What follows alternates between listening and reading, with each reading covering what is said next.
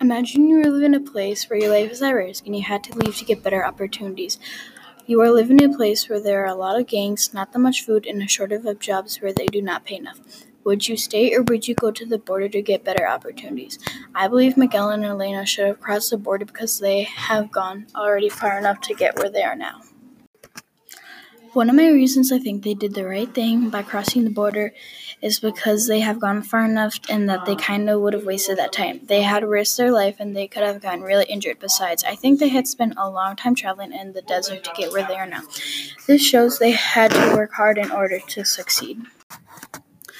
Another reason I think they made the right decision is because if they had gone, it would be worth it because they could get opportunities where they could get better jobs, find a home, make more money, and they could go to college to get a really good job they can get paid a lot of money for.